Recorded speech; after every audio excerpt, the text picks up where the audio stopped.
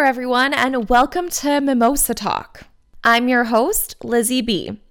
Now, this is my first episode, so bear with me as I figure out how to podcast.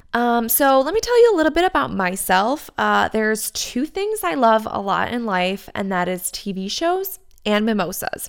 So I thought, why not bring them together into one? You know what's better than talking about everything that's happening in the world of TV? Talking about it with a mimosa in your hand. And thus, the origin story for Mimosa Talk. It's riveting, I know. I've been reviewing TV shows for my site, Crayview TV, for about 7 years now, and I figured starting a podcast about the latest TV news, spoilers, major TV moments, 90s crushes, and all that jazz is kind of the next step for me. And yes, when I do go into episode reviews, I will give spoiler warnings, just in case you haven't watched it yet and want to skip that portion for later listening. So I think we should just go ahead and start, right? Have you poured your mimosa yet? What are you waiting for? Let's talk about TV. Cheers! Fall TV is coming at us full speed. In just a few short weeks, all of your favorite shows are going to be fighting for your attention. Seriously, there is like 8 shows I want to watch on a Wednesday night alone. If you do the math, that's basically impossible.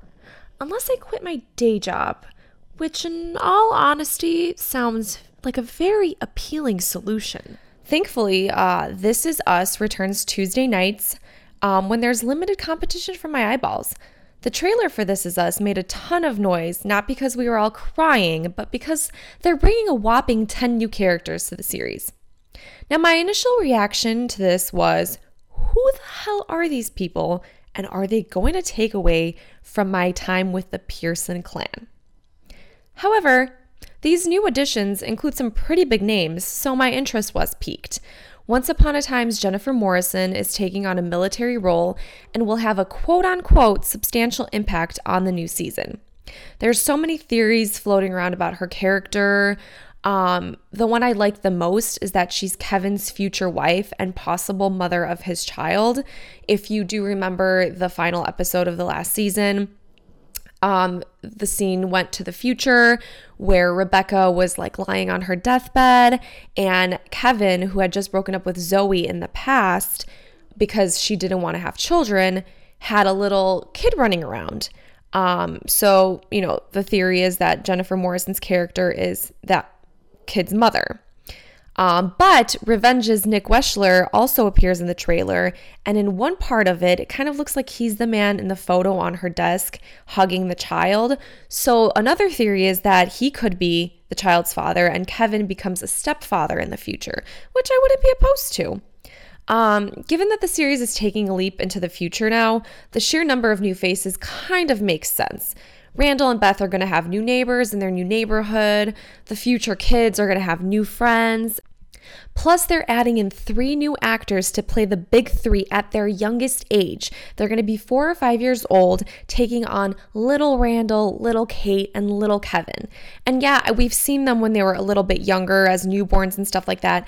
But aside from like their teenage versions and their like middle school versions, these are going to be the youngest big 3s that we've seen. So it's really exciting, and there's a lot of opportunity to meet other, parents and moms and whatever. So the new 10 cast members kind of make sense. Milo Ventimiglia, who plays beloved dad Jack Pearson, was also just cast in USA's limited series Evel Knievel. Milo has mastered the 70s look and vibe, so this role kind of just speaks to him. But it also requires him to play a daredevil that's aware of the probability that his next jump will kill him. I'm definitely excited to see Milo in this new role and taking on this daredevil side, but I really hope that it doesn't take away from his This Is Us character. And, for now they're saying that production won't begin until 2020, so that the shows will likely not intersect. And I'm hoping that remains the case, because a huge part of This Is Us is Jack Pearson, even though he, we see him in flashbacks and he's no longer alive and with us. But I mean, he is the patriarch of the family, and he kind of holds the show together.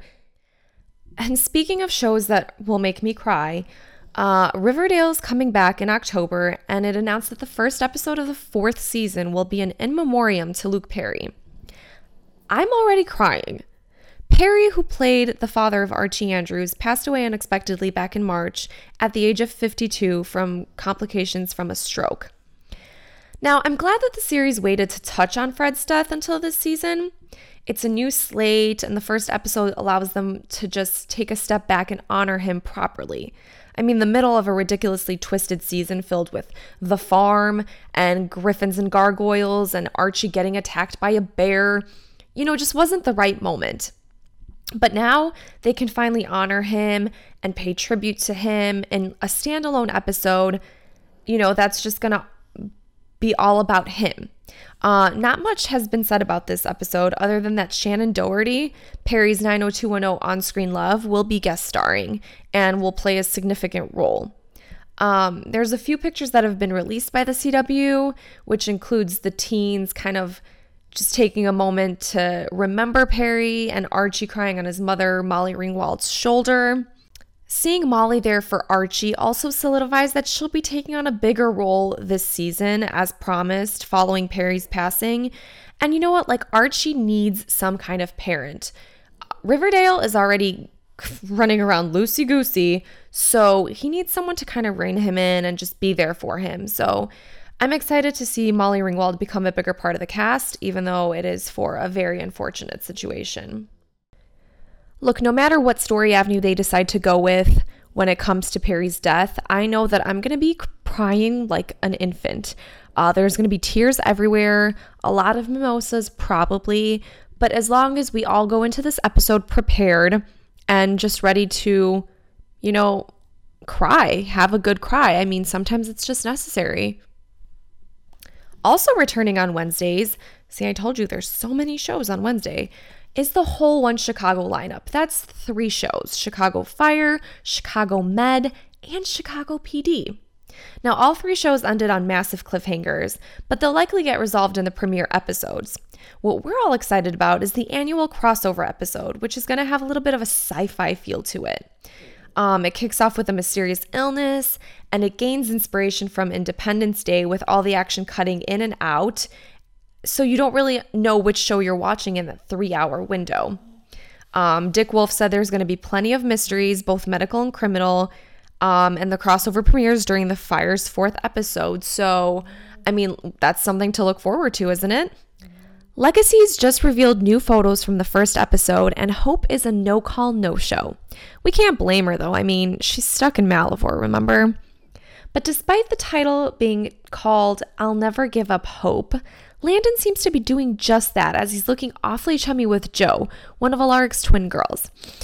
And you know what? As much as it pains me to see them together, and it's unclear if they're just friends or if they're more than friends, we can't really blame him because Landon and the rest of the people at the Salvatore School for the Gifted honestly don't remember Hope at all after she made her sacrificial jump into Malivore to save them.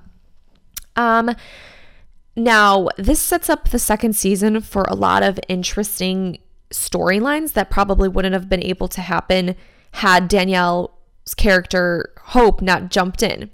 Now, Danielle Rose Russell seemed pretty pleased with the direction of the show, saying that this twist allows for a lot of freedom.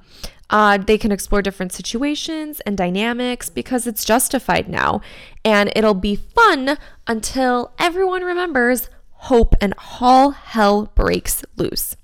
I mean, what else would happen when you realize that suddenly there's this person in your life that you completely forgot about? I mean, not your own fault, but still. I don't know how they're going to bring back Hope's memory. I'd really love it to be one of the living originals like Freya or Cole to just pop in and be like, hey, where's my niece? And they're like, who? It could be some kind of loophole that since they weren't in Mystic Falls when Hope jumped in, they can still remember her. But since none of the original cast members have signed on to guest star, I think the series is going to run with Raphael's werewolf state, reminding everyone of Hope's existence. If you remember in the season finale, Hope helped Raphael turn into a werewolf, and then she didn't turn him back before she jumped in, therefore meaning that he's probably the only one who still remembers her. All right, let's move on to new shows on my list for the fall TV season.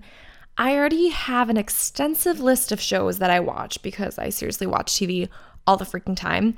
And with the limited time that I have available after work, I don't have too much room to add on too many new TV shows. But I do have a little room. Nancy Drew has made it to my list because it seems like Riverdale's love child. And since I love Riverdale and second grade me loved Nancy Drew, it's just a must on my list. I'm giving Batwoman a whirl since it seemed rather promising following the Arrowverse crossover. Ruby Rose, she seems like she'll make a fantastic superhero. And honestly, we can never have enough female superheroes. Almost Family on Fox is one of the shows that I'm so excited about, but it also airs on Wednesday, so it's making it so tough to add it to my schedule. The premise is intriguing. It stars a woman who was an only child who finds out that her fertility doctor dad used his sperm to conceive more than 100 kids. I mean, if you thought the Pearson family was huge, just think about these guys. So not only is the premise like super intriguing and fresh and unique, but two of the sisters are going to be played by Brittany Snow and Young and Hungry's Emily Osment. I love both of them. I love their work. And I think that this cast is solid, that this show is going to be successful. The one show that I'm most excited about is this season's version of Manifest. So ABC's Emergence. I'm a sucker for a sci-fi thriller. And after watching the first 9 minutes of the trailer a few times, look, I was looking for clues, okay? The show is on the top of my DVR list. Honestly, anything with Allison Tomlin looks really, really promising. And sure, the plane crash and the supernatural powers kind of give off a very familiar vibe. It's been done. It's kind of happens in every sci-fi show. But I loved Manifest, and since ABC is promising some real answers to come about at a very good pace, they're not going to make you wait like a whole season to get one little answer. I'm willing to give it a try. I'm hooked, and there's no turning back, you guys. You can watch the full 9-minute trailer at craveyoutv.com. And that's that. With all of this upcoming fall TV goodness, our summer shows are kind of winding down, and yeah, it's a little sad. 2 TV shows I was obsessed with during the scorching summer months were Younger and Grand Hotel. So this is where I'm going to be breaking down those season finales, and you guessed it.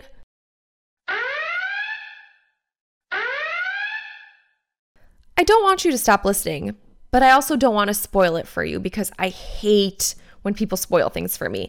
So circle back around when you've, watched the season finales, and then we can talk about this together, okay?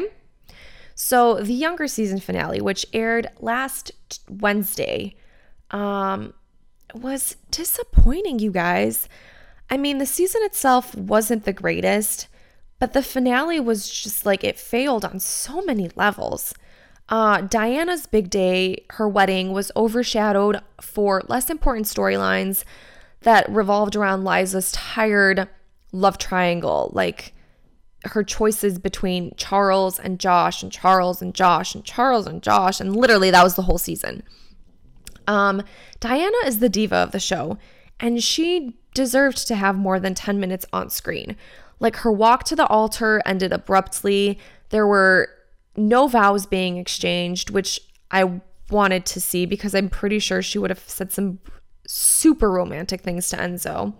She was shortchanged for all of Liza's back and forth drama. And I'm torn because I understand the back and forth. I love both of them. I love Charles and I love Josh, and I think that they both offer Liza something super unique and different, and they fulfill her in different ways. But at the same time, she's an adult who needs to make a choice and move on with her life. I mean, Both guys have good qualities, but trying to keep them both around is selfish, it's unfair to everyone involved, even Liza, and it's going to end up costing her a relationship with either one or both of them. I mean, how long can they both hang around until she makes up her mind? I've said this for a few seasons now, but maybe the whole point is that Liza just needs to choose herself. Though I want to see her explore her feelings for Charles since, they've been teasing this relationship since Younger season 1. But then when they finally did go public, they really never had a chance to explore their relationship. They were gypped of any cute dates or intimate moments. And it was just kind of crappy for all the Team Charles fans. But I do think the point the series has been trying to hone in on since the premiere is that age doesn't matter. Even during this season, they made it a point for Liza to deliver the line, "Age isn't a number, it's an attitude," which she needs to start living by. She's been dodging Josh and trying to suppress her feelings for him because she's allowing the age gap to interfere with their relationship.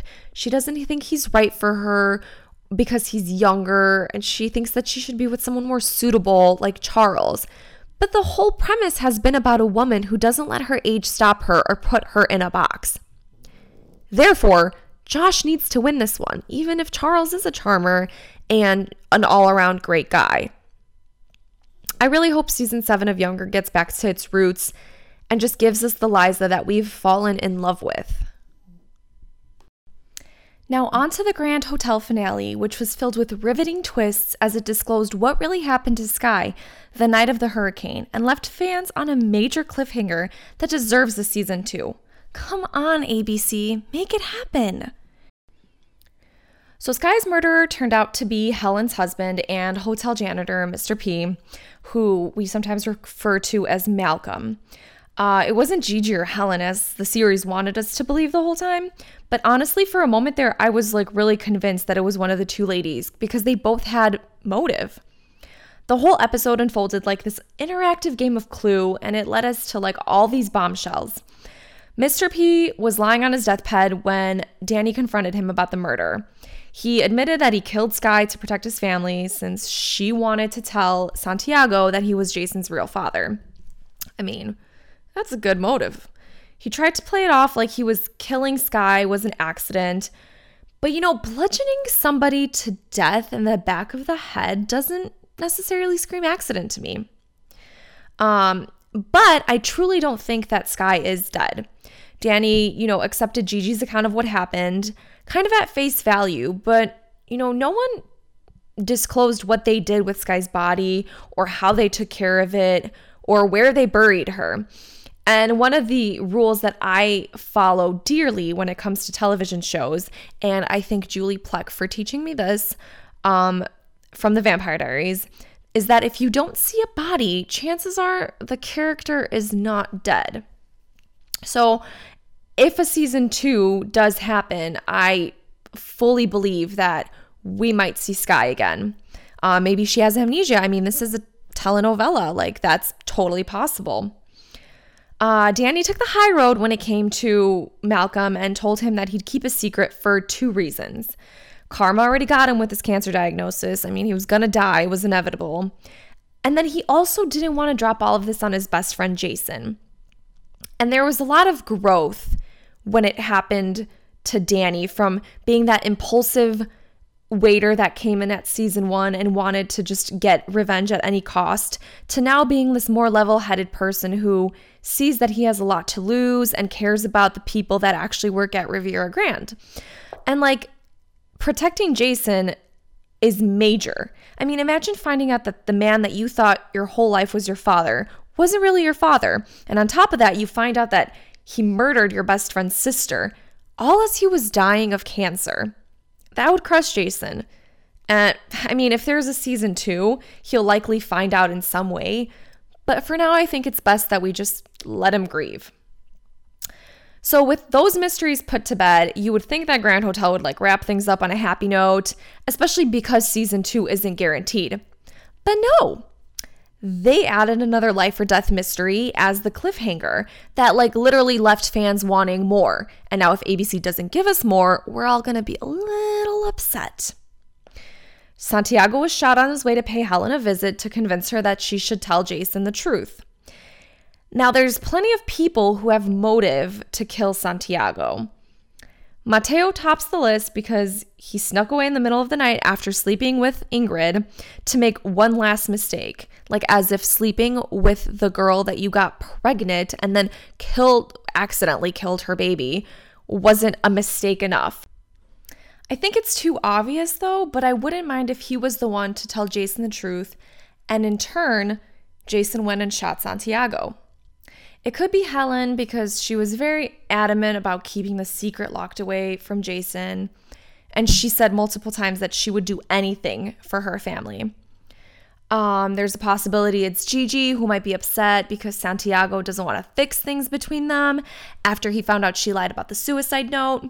But all my money is on it being Felix and Carolina. I think the father-daughter duo teamed up to kill Santiago and wanted to snag his inheritance money. Carolina did just tell her father, who has a clear vendetta against Santiago, that he added the twins into the will.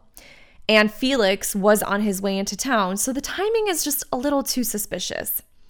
I think it would also make the best twist. We could explore, the toxic nature of Felix and Santiago's relationship, because there has to be more than just animosity over Gigi.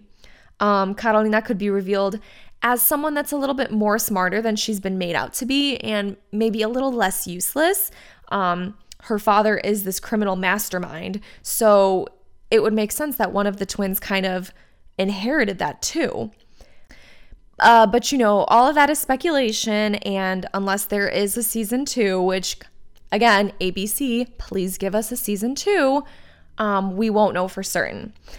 But anyways, what did you guys think of the finale? Are you happy with how Skye's story was wrapped up? Do you think she's still alive? And who do you think shot Santiago? I'd love to hear all of your thoughts about what you're excited to watch this coming fall and what you thought about all the summer finales. Did you agree with me? Are you happy with the cliffhangers? You can read all of my musings on craveyoutv.com and catch up with all the show's stuff there until my next episode. Thanks for tuning into Mimosa Talk. I hope it wasn't a complete disaster. Subscribe, share this with your TV loving friends, and make sure to stock up on champagne and orange juice for next week's episode. Bye!